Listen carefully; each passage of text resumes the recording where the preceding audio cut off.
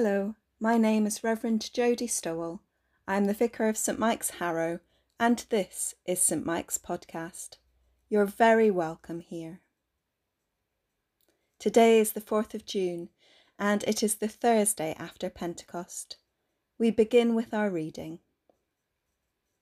Luke chapter 9, verse 51 to the end. When the days drew near for him to be taken up, he set his face to go to Jerusalem, and he sent messengers ahead of him. On their way they entered a village of the Samaritans to make ready for him, but they did not receive him, because his face was set towards Jerusalem.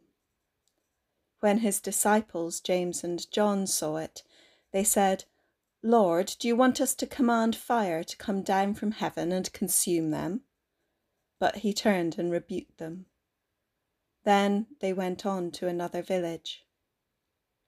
As they were going along the road, someone said to him, "I will follow you wherever you go." And Jesus said to him, "Foxes have holes, and birds of the air have nests, but the Son of Man has nowhere to lay his head." To another he said, "Follow me." But he said, "Lord, first let me go and bury my father." But Jesus said to him, "Let the dead bury their own dead, but as for you, go and proclaim the kingdom of God." And another said, "I will follow you, Lord, but let me first say farewell to those at my home." Jesus said to him, "No one who puts a hand to the plough and looks back is fit for the kingdom of God." The only way is forward. Never has this seemed more pertinent to the days we are in than now. I was having a Zoom meeting, a phrase which I had never heard or said 4 months ago, with a few clergy colleagues, and we were talking about upcoming church meetings. In the Church of England, these are Parochial Church Council meetings, or PCCs. And he was saying that to prepare for his upcoming meeting, he was looking at the minutes from the previous meeting. This had been before lockdown, and he just laughed and said, "They don't make any sense." And we knew what he meant. The plans and ideas are not simply out of date. They feel like they come from another world and another time, centuries ago, not months. I find myself preferring to watch television programs that have been filmed in lockdown because anything else seems a bit odd. There was a time when people gathered in crowds. Bizarre. The only way is forward. For Jesus, forward meant to set his face towards Jerusalem, which he knew meant trouble. The Samaritans knew that too, so they rejected him from their village. They didn't want the wrath of Rome to rain down on them for helping or harbouring an anarchist. Those who got caught up along the way knew it too. Just let us sort out some stuff before we come. We'll get round to following you soon, we promise. The way forward is trouble. Looking back is a world that no longer makes sense. This is the life with Jesus. Once you have encountered him, there is no going back, and the future is not certain or clear or even safe. Our job as we walk forward with Jesus in this new and uncertain world is to figure out what setting our face for Jerusalem looks like. Jesus rode into the heart of the institution and shook it up. Well, our institutions are already shook up. What will we do with the piles of rubble on the ground? We can't go back.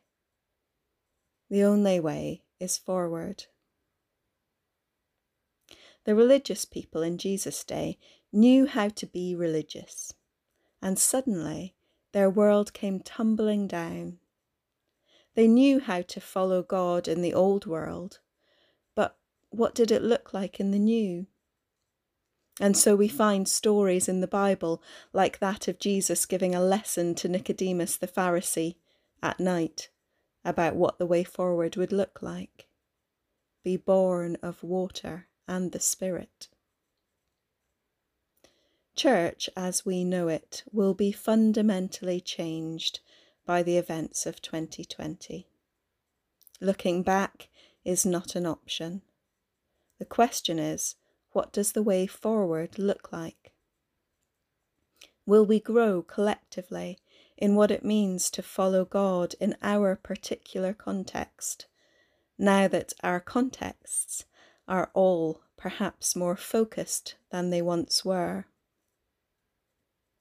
In the story of the rebuilding of the temple wall in the book of Nehemiah, there is a lovely sense that although the idea is to rebuild, the rebuild will be filled with the gifts of that particular people, and that the rebuilding of the wall is for the well-being of all, both local and generously wide. The people say, "Let us start building." And then it says, "So they committed themselves to the common good." And then people rebuild the bit of wall that they live next to.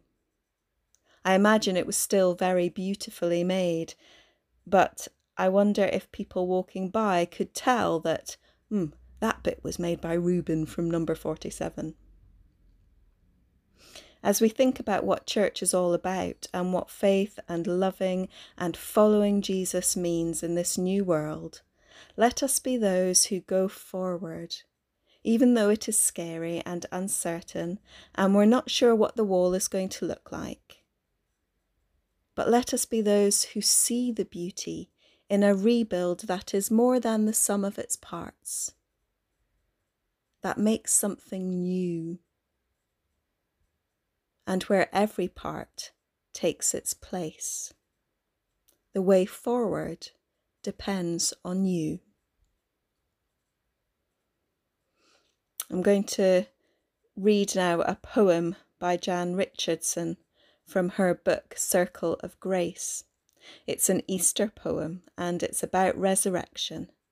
And I read it because that is what we are in the midst of. If you are looking for a blessing, do not linger here.